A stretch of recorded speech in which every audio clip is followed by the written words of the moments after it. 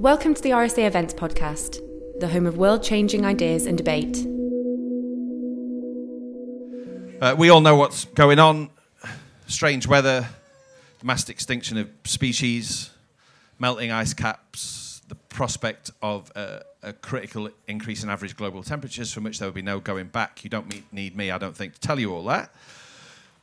In terms of the politics of all this, something very interesting has happened, I would say, in the last 6 months. If we'd have gathered here 2 or 3 years ago and talked about climate change and ecosystems and the environment and all of that, I think people would have felt very strongly about it and we'd have had a very good discussion. But we would have had the sense, really, that mainstream organised politics, and for that matter, most of the media, were not terribly interested. It was a subject, for all its urgency, lacking from public discourse, which felt very, very odd. Now, that has all changed. And I think one of the key reasons that's changed is nothing to do with politicians or people who present TV programmes or, dare I say it, write newspaper columns. It's because people had enough and grew correctly impatient and decided that they were going to try and push for change themselves. That's something they've been doing for decades, but we've had a huge dose of it since the start of this year. And I don't think the subject of climate change would have returned in the way that it has to public debate had it not been for the school strikes, personified in the figure of Greta Thunberg, and also the Extinction Rebellion, who I see have a tent here, where there was a disco last night. I don't know how you save the world by having a disco, but it was very, very full. So that really is going to define what we talk about in the next 45 minutes or so. We're going to be talking about what we can do in terms of changing the way that we live, changing our everyday lives, but also in terms of taking action ourselves to either incrementally make the world a better place and lead by example, or put pressure on centres of power to massively, massively up their game. We're going to hear from our two panellists, and then, in the spirit of these events at Wilderness, rather than asking questions and all the rest of it, we would like to hear from you about ideas that you have in both of those areas. What have you done? What can you do? What ideas have you got in terms of changing the way that people live, protest, political action, etc., that might be of use in this huge struggle against what often appear to be impossible circumstances? I will now introduce the two people who are going to be leading the discussion. Rosie Rogers is someone I know very well. Rosie is team leader of the climate emergency team at Greenpeace. And you may not have seen her directly, but if you go onto YouTube and you see any footage of that occasion when Greenpeace people disrupted, was it the Mansion House speech? And that awful man, I can say that safely, Mark Field, put one of them up on the wall by their throat. She was one of those people. She was also one of those people dressed in red who tried to stop Boris Johnson's recent progress through central London. If you need to know about climate change activism and how to do it, Rosie is a very good person to talk to. That's Rosie Rogers, ladies and gentlemen.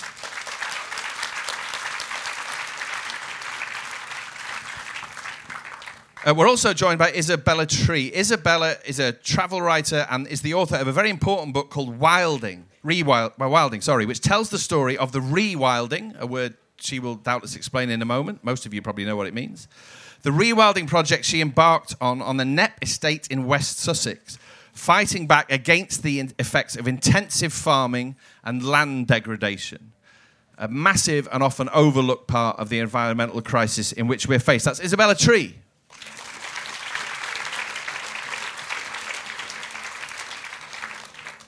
So, Rosie, first of all, tell us all about it. What you do, why it's important, and the lessons people maybe can draw in terms of the politics of activism and protest and how to make change. It's on? Great. So hi, I'm Rosie. Thanks for being here, and it's great. Looking forward to a nice conversation. I work for Greenpeace. I've worked for Greenpeace for about 5 years, but I've been involved in various kind of activist movements and causes for all my life. Kind of started out in the disability rights scene. My brother has severe autism, so I'm kind of really passionate about that issue. And I kind of got involved in climate activism a while ago. And I think for me, it's all about making change, right? A lot of us, hopefully here, care about social justice, care about change. And if we think of social change as a kind of toolbox, there's loads of different tools in that toolbox. You might have peaceful protest, you might have, trade union strikes, you might have hunger strikes, you might have blockades, you might have stunts.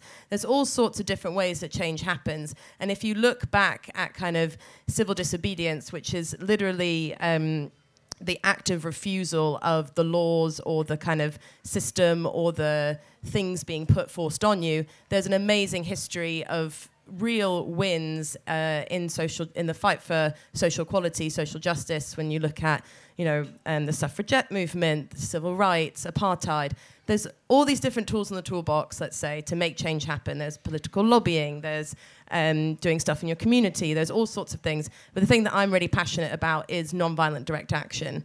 And that essentially is when you put your body in the way of doing something bad. So as John said, kind of had a bit of a time at the Mansion House speech, to say the least. I've still got scratch marks on my back from the security. They were extremely, extremely violent. And that's nothing compared to, the violence that people who stand up for their civil liberties or the planet experience all over the world. People have died for this cause. So not to make light of that, but it was, quite an aggressive evening. But I've, done lots of different things. So, for example, when we look at nonviolent direct action, again, as this kind of tactic for trying to make change, I guess the question is what does it actually achieve? And that's kind of something that I'm really passionate about exploring and would love to hear your ideas. Because, for example, last month, or it was like 4 weeks ago, I went up to Inverness in Scotland with a bunch of Greenpeace people, and we literally got on board an oil rig and stopped it from leaving the port in Inverness, and it was going out to drill for 30 million barrels of oil. That oil, obviously, we can't take out of the ground, and we, in the middle of the night, in some kind of small inflatable ribs, little boats, we went out and we literally boarded this oil rig and climbed it and occupied it for 12 days. And it was pretty amazing, right? We stopped oil from literally, an oil rig from going out. It's a BP oil rig, drilling into the ground and taking oil out of the ground. And that is nonviolent direct action, stopping something bad from happening, essentially. But I'm probably guessing none of you heard of that. Yeah. So, it was quite a big thing. Like we risked quite a lot to do that action, but it didn't break through in the media. It didn't break through in conversations in the pub. And I guess that's something that I, would love to hear your thoughts, and something that I'm constantly thinking about of when we do these things, these brave things, and when people do these amazing things all over the world, why isn't it piercing through the general consciousness of people? On the other side, you have the Mark Field action, let's say. So we went to the Mansion House and we wanted to deliver the alternative Mansion House speech. The Mansion House speech is when the Treasurer, who at the time, Philip Hammond, gives the speech about how great the economy is doing, how great all the bankers and the oil execs in the room are doing, and they all have a lavish meal at the expense of the taxpayers, and they pat each other on the back and they have a lovely time. And we wanted to disrupt that and deliver the speech that he should have been delivering. We had kind of plan A, B, C, and D, and plan A was going to be really great, but sadly we had to do like plan P for various reasons, and it was quite scrappy, and we didn't intend for it to. Whoa, hold on a minute. So what was plan A? Plan A was that, so they have the big room. It's kind of like a wedding. They have like the top table, and then they have all the long kind of banqueting-esque tables going down. And plan A is that we were going to come through a certain door and go directly behind the Chancellor as he was delivering his speech at 9 o'clock live on the news, and then physically stop him from delivering the speech. We had megaphones, we had an amp, and we had a speech that we wanted to deliver. So plan A was to literally, on live telly, deliver the speech he should have been delivering. Sadly, for various reasons, that didn't happen, and we had to go through a different door. So it ended up, as it did, being a bit scrappy, and, the violence from Mark Field, which did in the end go viral, basically. Had it not been for it was an awful thing here, which applies to whole swathes of protest. If you don't get roughed up, right, then it doesn't make the news. This is it. And and I'm looking at these things we had, for example, we shut down. So in the month of May and June, in 5 weeks, we did 4 actions, right? We shut down BP, their headquarters in London, night before their AGM, and we blockaded it for 2 days. We then did the oil rig action, and we stopped an oil rig from drilling for 12 days. We then did the Mansion House action, where we tried to deliver this alternative speech. We then tried to block Boris from getting to number 10 with a human chain. Out of those 4 things, it's quite interesting that probably no one has really heard of 2 of those things, which I would say had possibly more actual direct impact on those companies. So it's a real question of when we're doing these things, how do you actually have impact and how do you cut through the media? Okay, so last question before I go to Isabella. If you can answer this briskly, what are the criteria of success? What's a successful action or protest? Great question. I mean, it depends what the objective is, right? If it's to disrupt something and get media and kind of have a polarizing moment where people talking about it at the pub saying, oh, did you see that? And like, oh, I don't agree with that, or I do, then maybe it's getting media. For me, it's about actual change. So it's about, doing something until, like, we wanted to stay on that oil rig until BP said, okay, we're not going to drill for any more oil. Obviously, that wasn't going to happen. But that, for me, is the measure of success. If you get actual policy changes, if you can see a kind of narrative shift in the media or down the pub. But again, it's very hard to quantify if it's not a kind of tangible policy. But by that token, in their way, the Extinction Rebellion and school strikes have been successful. Absolutely. I mean, God, I'm so grateful for Greta, for the school strikers, for everyone. I was a part of the rebellion as well. We at Greenpeace, we support the school strikers behind the scene, and that although they haven't, let's say, actually achieved any tangible policies, they've achieved more than I'd say what the environment movement has been trying to do for a very, very long time, and I'm completely in awe of them. Okay. Because they have changed the public discussion. They have started a public discussion where it wasn't before. They've opened up space. Right. I think they've opened up space. And, it does help that, like, during the rebellion, it was sunny. The police didn't really know what to do. The politicians were on recess. The media were a bit bored. It looked and it felt great. It was a great atmosphere. Okay. So I think they've opened up this space that is desperately needed. Just out of curiosity, how many people in here have participated in either an Extinction Rebellion protest or a school strike? Okay, not bad.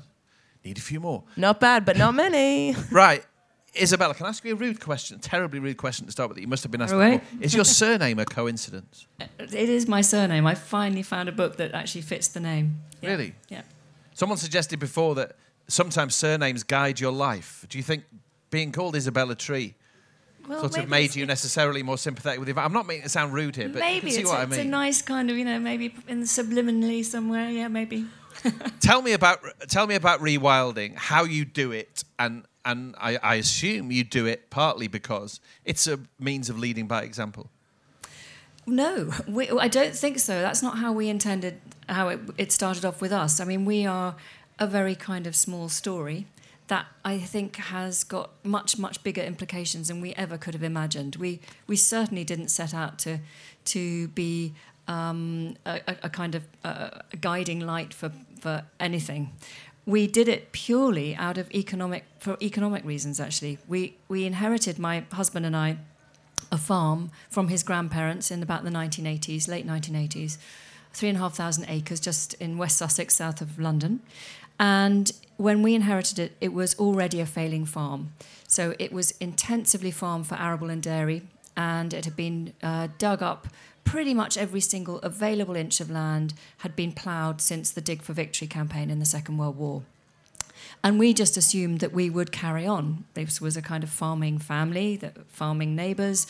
And we assumed that the farm was failing because Charlie's grandparents hadn't invested in infrastructure, and we knew more about the latest technology. Charlie had trained at Cirencester and felt he knew it. Child of the Green Revolution. And so that's what we did for 17 years. We just intensified even more. We did what every good farmer is supposed to do. We bought bigger machinery. We invested in different varieties of crops. We amalgamated dairies. We built infrastructure. We did everything we could possibly do. We diversified it into ice cream and yogurt, and we even milked sheep. And, of course, poured more and more chemicals on the land in an effort to get our arable yields higher. So more fertiliser, more pesticides, more herbicides, more fungicides. And we weren't bad farmers. We got our yields up, and we had 3 of the top 10 dairy cows in the herds in the country consistently. But after 17 years, we were still losing hand over fist, and we were facing an overdraft of 1.5 million.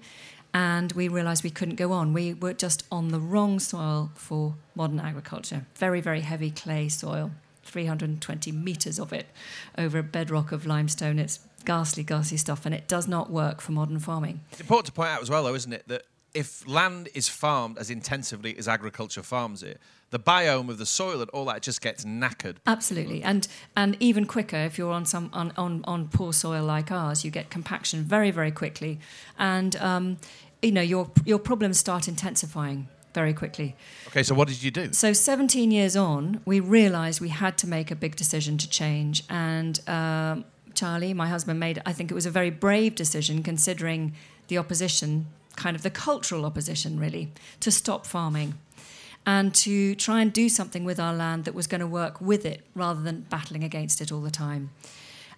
We were interested in nature in a kind of amateurish kind of way. I'd been a travel writer and travelled the furthest reaches of the world to look at wildlife. Never once assumed that we should be having it in our own backyard. But then this opportunity came up to us. We met this amazing Dutch ecologist called Frans Vera, who was really reshaping the whole way we think about nature and conservation and landscape management. He was saying that in all our imaginings of how temperate zone Europe would have looked before human impact, we've forgotten about all the free-roaming herbivores, all the aurochs, the tarpan, the bison, the elk, the beavers, the wild boar, all these animals that would have been here by the millions. And they would have had a much more open landscape, much more biodiverse, much more interesting, much more dynamic. I'm going to have to hurry you slightly in the sense that I want to open this up. Yeah. But tell me how much land we're talking about and what it looks like, and more to the point, what it is in terms of the ecosystems at present. Yeah, so what have you got now? The key thing is these free-roaming animals. So it's 3,500 acres.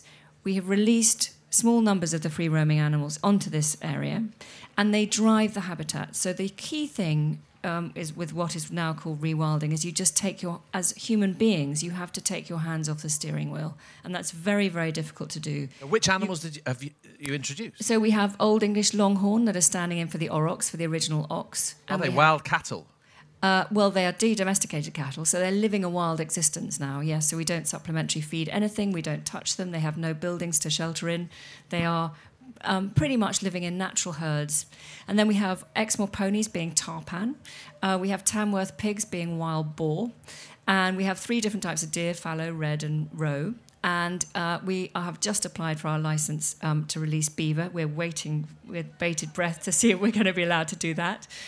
And these drive the system. So what has happened in an incredibly short space of time is that we have now the habitats that they've created have attracted some of Britain's rarest species. We've now got turtle doves, which are about to go extinct from our shores. We're the only place that turtle dove numbers are actually rising. We've got nightingales, we've got all 5 UK species of owls, we've got 13 out of the UK 18 species of bats. And the biomass of life has just completely rocketed with surround sound bird song now. And our soils have restored. So this is one of the key things that we unintentionally have understood, that you can kickstart a process where your soils can restore and you can actually sink carbon into the soil. I was going to ask you, so tell me the climate change angle here, right? And that's what it is. The species you haven't mentioned is human beings. How do you live? You write books about it. What do you know what I mean? No, how does it work economically for you? Yeah, so now, I mean, having made no money at all and losses when we were farming, we now have 3 income streams. We sell the meat, so we keep the animal numbers very, very low, and we sell 70 tonnes per year of, self-medicating, organic, pasture-fed, I think the most ethical meat if you're going to be eating meat, that's helping to drive this conservation system. Then we have all the old agricultural buildings that would have cost an arm and a leg as farmers for us to keep the roof on. And we're now slowly, with capital output, developing them into storage space, light industrial use. Those buildings, then not directly employed by us, but the companies renting those buildings from us now employ 200 people. So that's 200 people back in the rural economy around on the estate. And then finally, we have an ecotourism business because we now have so many people wanting to come and see wildlife. Amazing, inspiring story. Isabella Tree, ladies and gentlemen.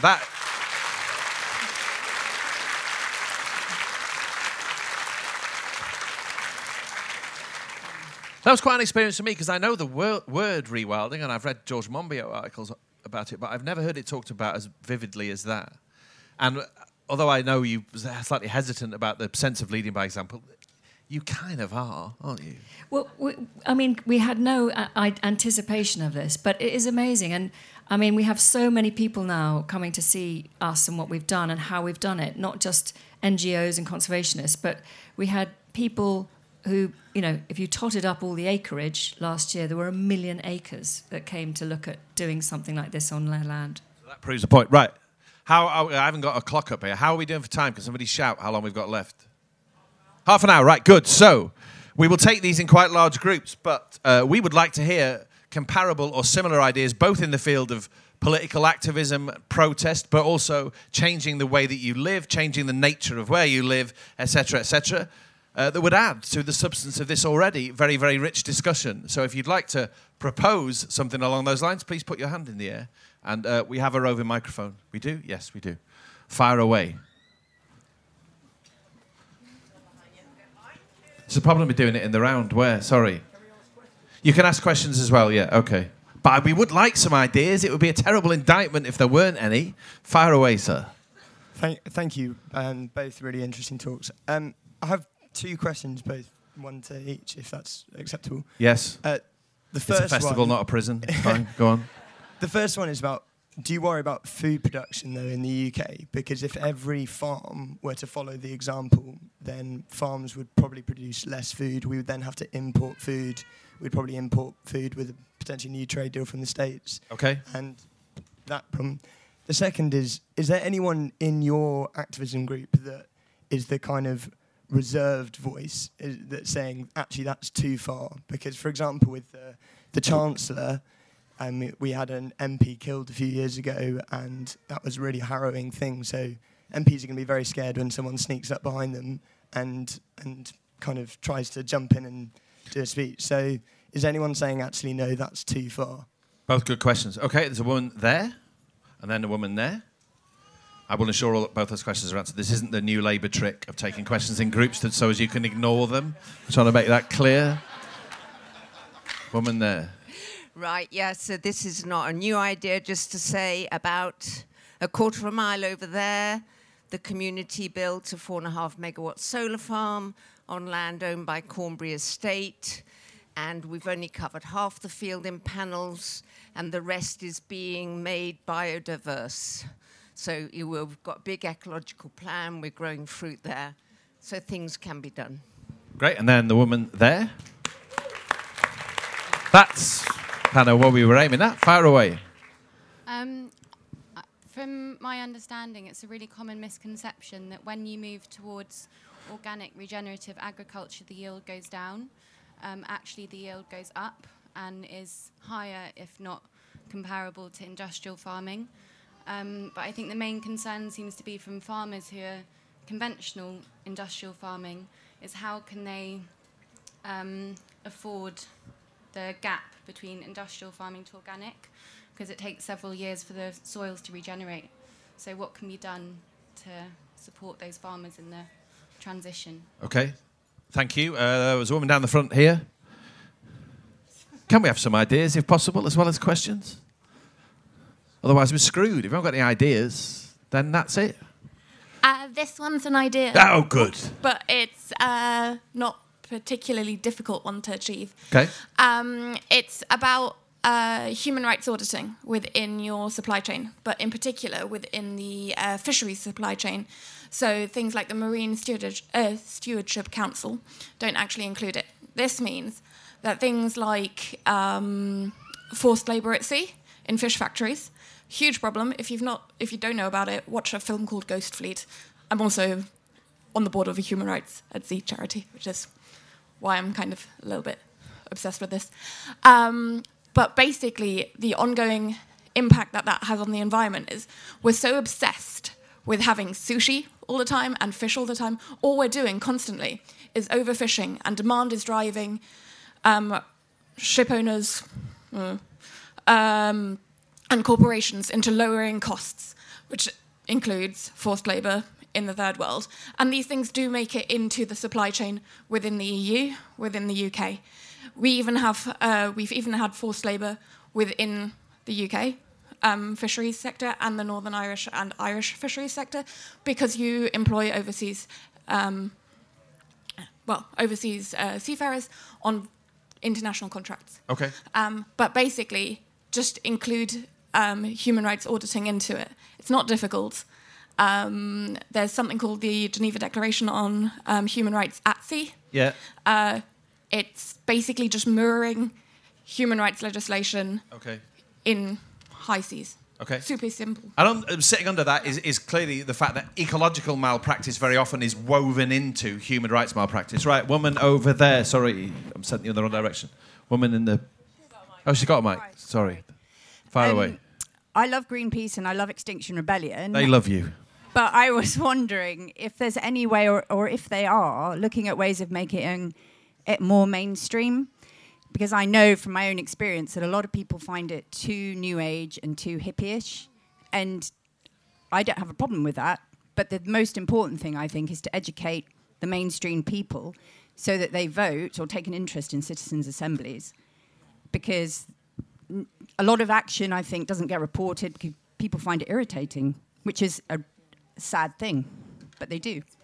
And you mentioned citizens' assemblies. Can you just explain why you mentioned citizens' assemblies? Well, that's what Extinction Rebellion are gunning for, so that you have a group of people who are educated by scientists who then will make decisions in the long term rather than the short-term government MPs and prime ministers who half the time are clueless. And all the time. who are basically just working in the interests of the oil companies who have no interest in the environment because they won't make money if people stop using fossil fuels, which are what make pharmaceuticals, all the farming, modern farming stuff, and combustibles. Okay, thank you. So yeah, just ways of making it more mainstream. Right, we'll probably take or whatever. I don't two know. more, starting with the gentleman here, and then that woman there, and then we'll come back to Rose. I'm writing them down too. Hi, I've got an idea for you all. Good. All the gardeners, there must be some gardeners in the room. Great, gardeners, fantastic. Get to know your neighbours as well. Talk to your neighbours, and particularly if they've got kids and families, people you may or may not know in your street or area. Talk to them, get involved, and grow extra stuff. Me and my wife, we grow tons more than we need to, and we give it away, but we also teach them how to grow themselves. Round of applause for this man here. That's what it's all about, really.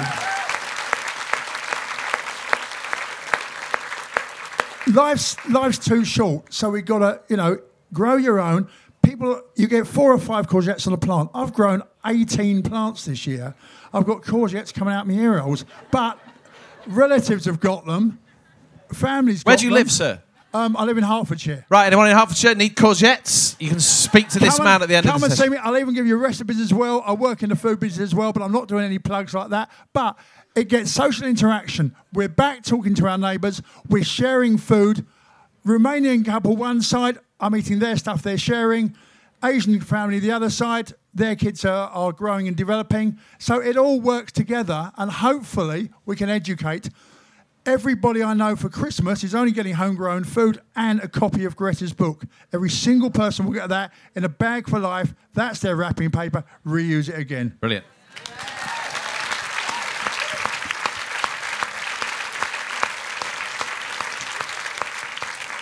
If you wanted a Scale X trick, tough shit. A woman there, and then we'll go back to Isabella and Rosie. So it's an idea. Community energy. We put so much money into the large energy companies that are using fossil fuels. Move to community energy, generate your own renewable energy at a community level, and stop the mining of fossil fuels. And via what means are we talking about? Solar, chiefly? Solar, heat generated from geothermal heat, air source heat.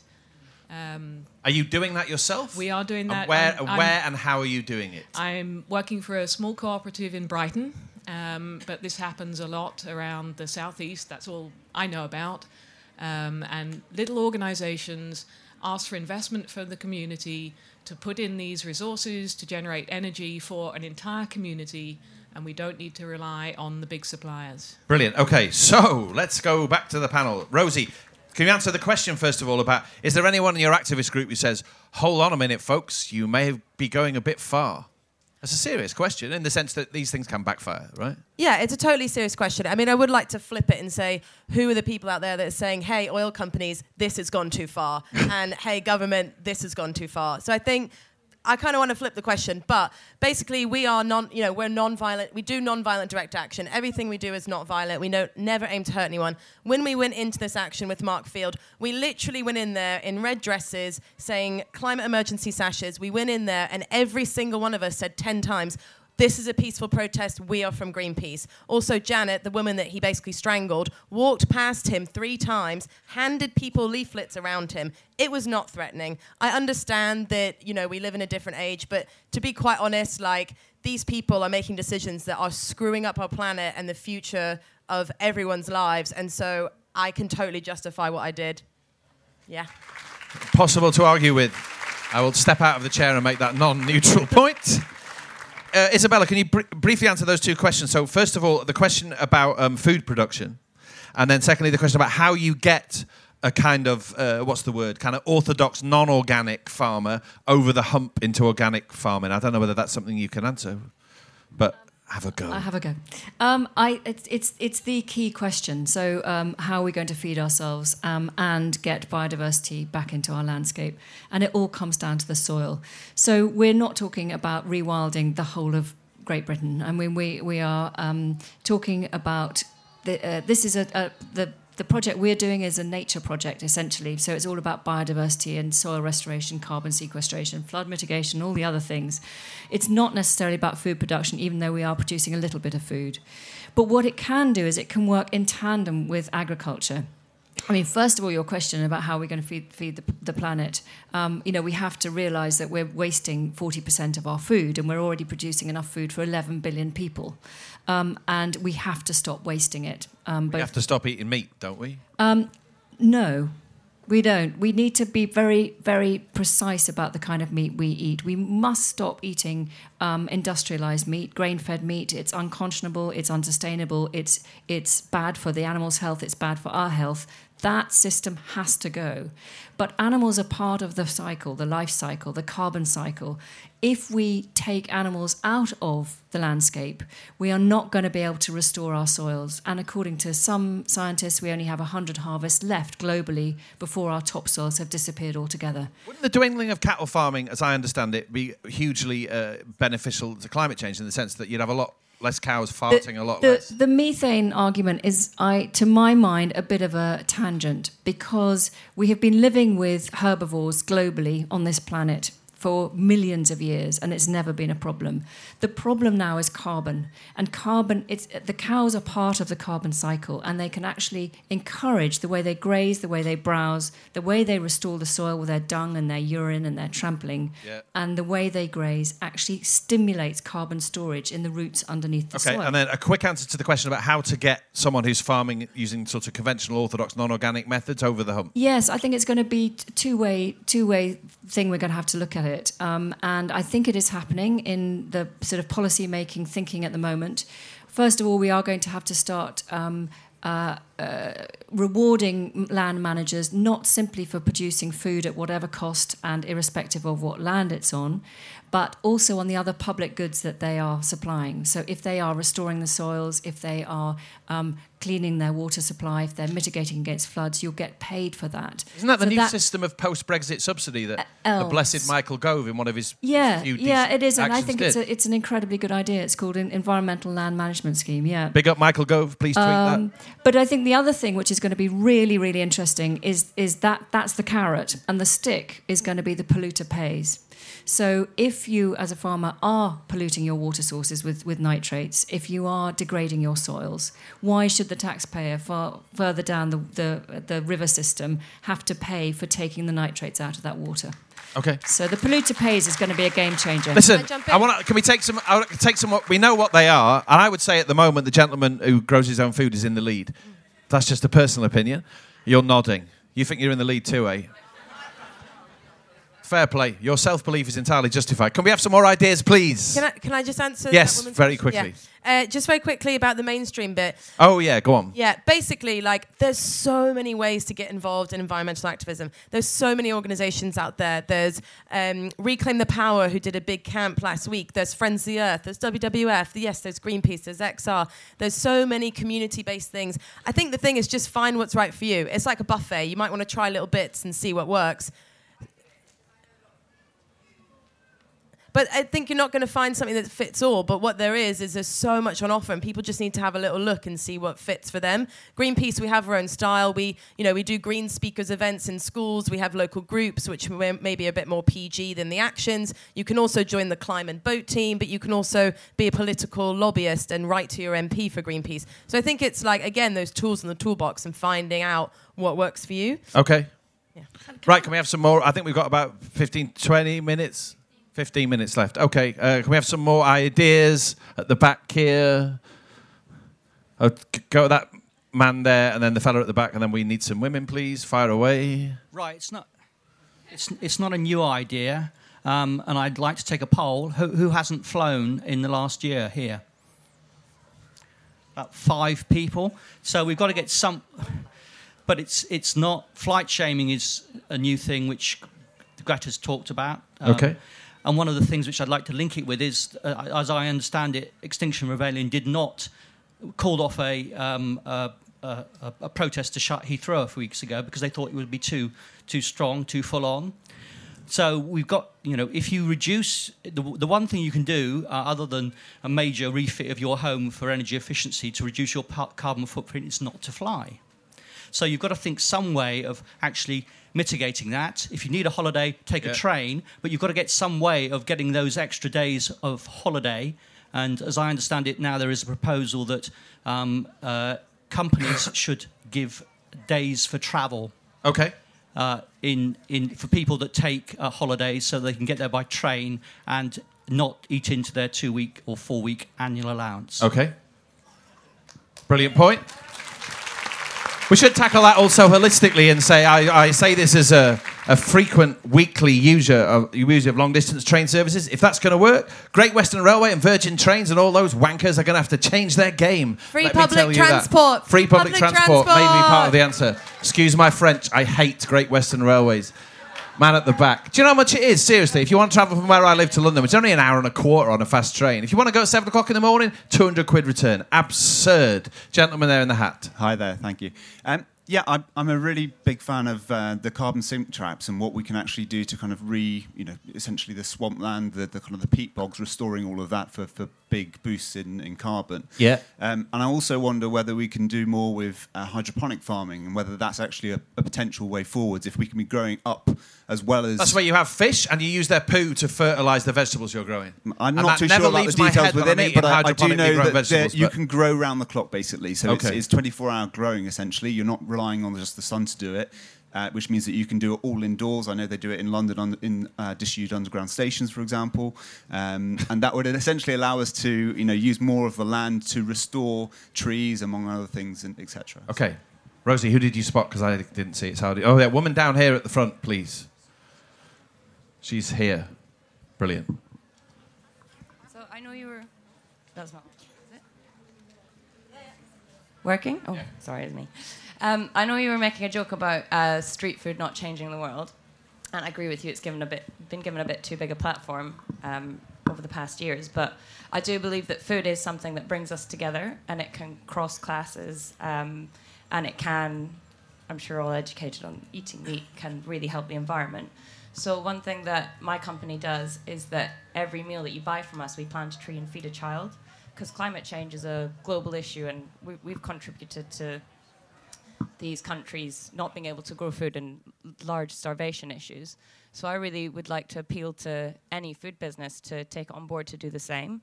And if you think about how many people there are in the UK, how many meals we eat a day, you can create massive change around food just by putting simple policies like this in place. You do not work for McDonald's, presumably? No. No, okay. Are you allowed to tell us which company you work for? Yeah, I work for Happy Mackey's. We've got vegan sushi sold just opposite the atrium. Okay. So. And I take it your sushi comes with a clean bill of human rights health. That's very important? Yeah, definitely. Yes, okay, there you go. You can eat that with a clear conscience. Woman down the front here, please. And then we'll go to that gentleman there. Yeah, just a very simple idea. My husband and I plant trees in our garden. And if anyone has a garden, if everyone planted a tree or two in their garden, maybe if one dies and you replant, then I think that will help. And willow trees are supposed to be very good at carbon capture. So if everyone in this country planted a tree, maybe we would see a lot more.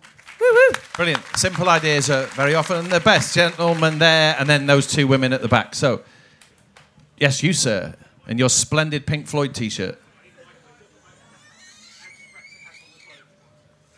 Be careful. This is a heavy Leave voting area, have you not noticed?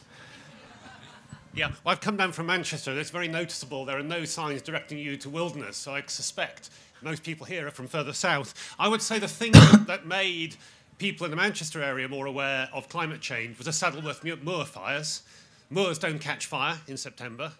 Also, the Whaley Bridge Dam at the moment, which is because of the massive rainfall and the old dam probably about to collapse. But I think the other thing we have to concern ourselves with, which is all very well planting trees, but you look at a lot of climate models, we're too late. The trees should have been planted 20 years ago. Okay, so what are we going to do? This is it. I think you're going to have to change government policies really quickly. And I have a feeling that direct action, indirect action, suffragettes, their 20-year timescales, how those sort of things work. You've got to get people to move quickly. Otherwise, the only way we're going to change things is by massive geoengineering projects. Okay, in a sentence, how do you do it then? How do we avoid the 20-year timescale? You've got the timescales. Timescales are what you have. You've got to stop CO2 emissions. I know, we know. But what are you going to do? Is an open forum. I think you've got to work out the idea. What I'm trying to say is that planting trees is probably too slow. We're at the very, very edge of the ultimate disaster. Really. Okay, we'll come back in a moment. Other people aren't aware of that. Okay. And seem to think that long-term solutions, gradual change, will be sufficient. Okay.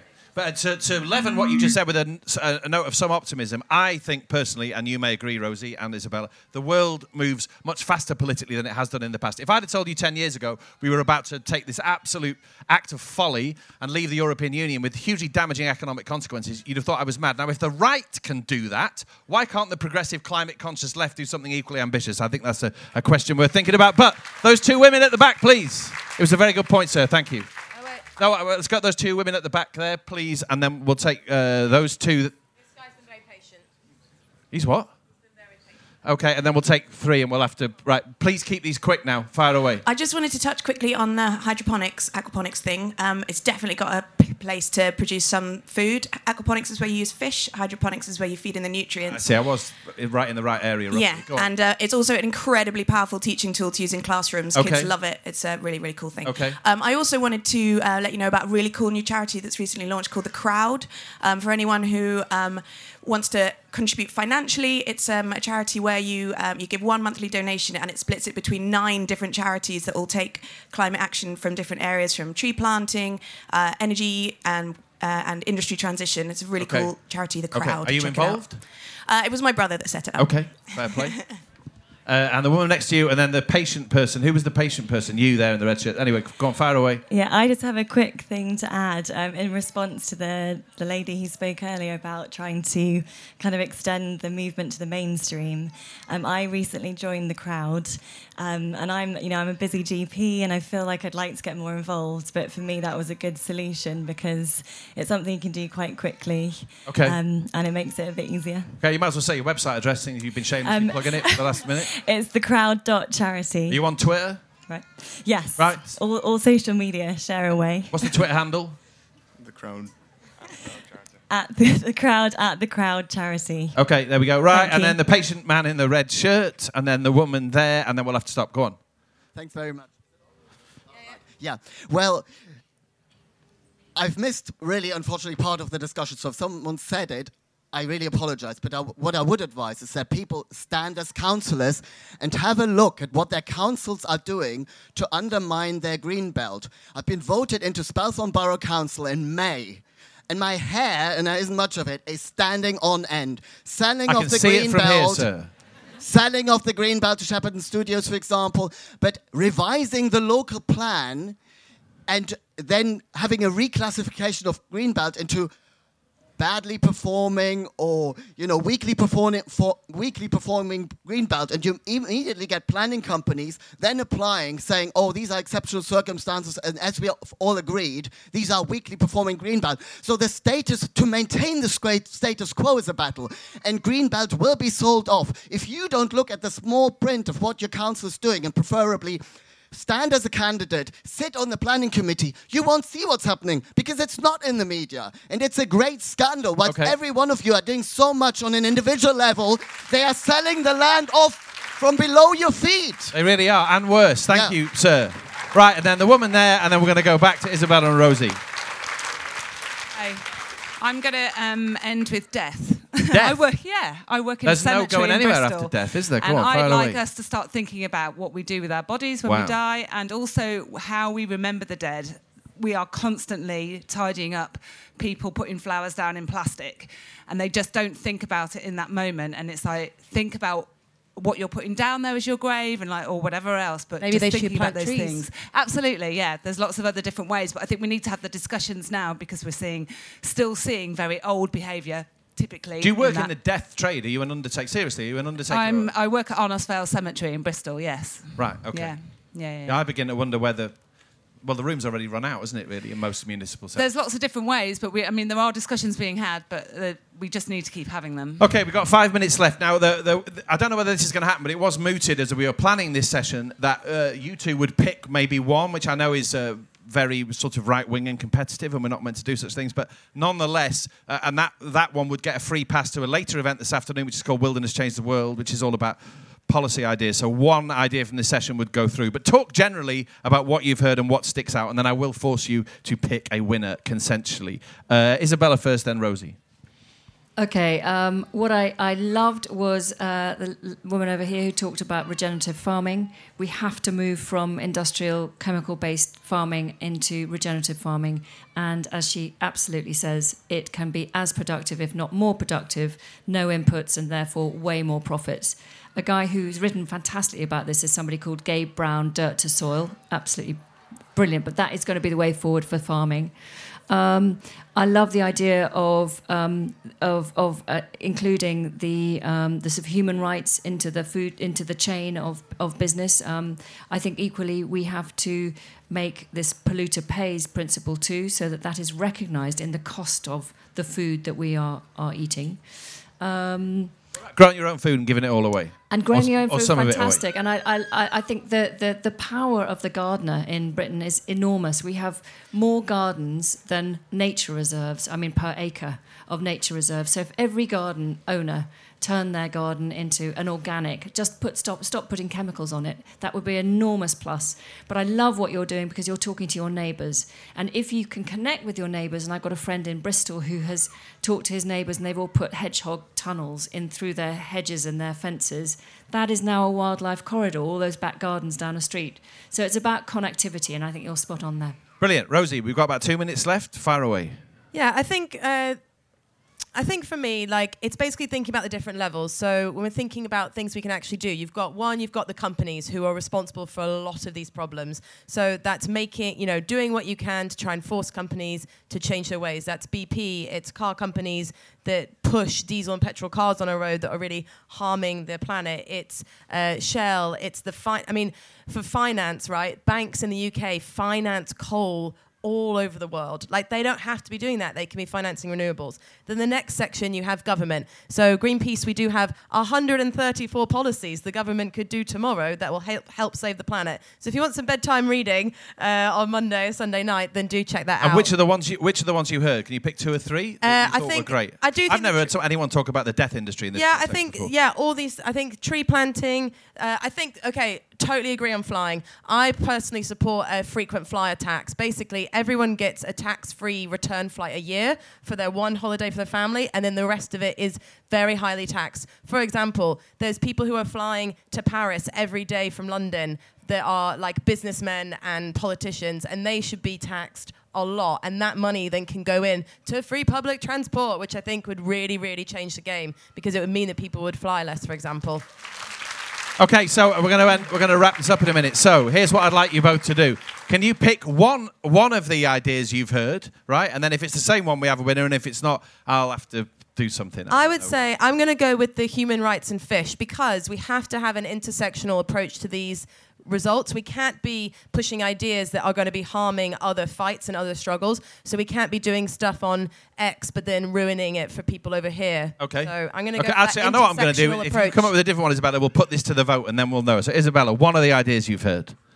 I would have to go with regenerative farming with this whole idea, because that is the future and it's going to be changed. Okay, I'm going to pick one which is. We're running out of time. Planting trees, regenerating the soil is the biggest hope we have for Absolutely. reducing the effects of climate Absolutely, change. bang on. We can sequester so much carbon if only we convert to regenerative farming. Right, I'm going to, as the chair, I'm going to throw in a third one, which is grow your own food and share it, and we're going to put this to the vote. So, the 3 you have to choose from are regenerative farming, a human rights audit on the fishing industry, that's correct, or grow your own food and share a lot of it. So, regenerative farming, how many would like to pick that idea? That's a lot. Okay, a human rights audit on the fishing industry. That's not so many. Grow your own food and share it. Regenerative farming wins. You are through to Wilderness Saves the World. Congratulations. Who remind me, who proposed regenerative farming? The fella back there.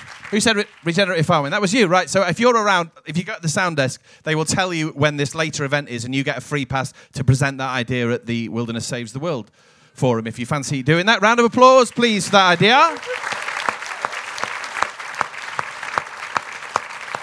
So, at 3:45 today, I'm chairing another climate event with Clive Lewis, a very senior Green Party MEP whose name I've forgotten, which is all about the Green New Deal. Ellie Chowns, right, from the Green Party. Sorry, I've been doing 2 of these events. I'm barely awake. That's at 3:45 today. There'll be much more happening in this tent. Thank you all for coming. That was a brilliant session. But please join me in thanking Rosie Rogers and Isabella Tree. And thank you, John. Thanks for listening. If you like this podcast, head to our YouTube channel for inspiring talks, interviews, and animations.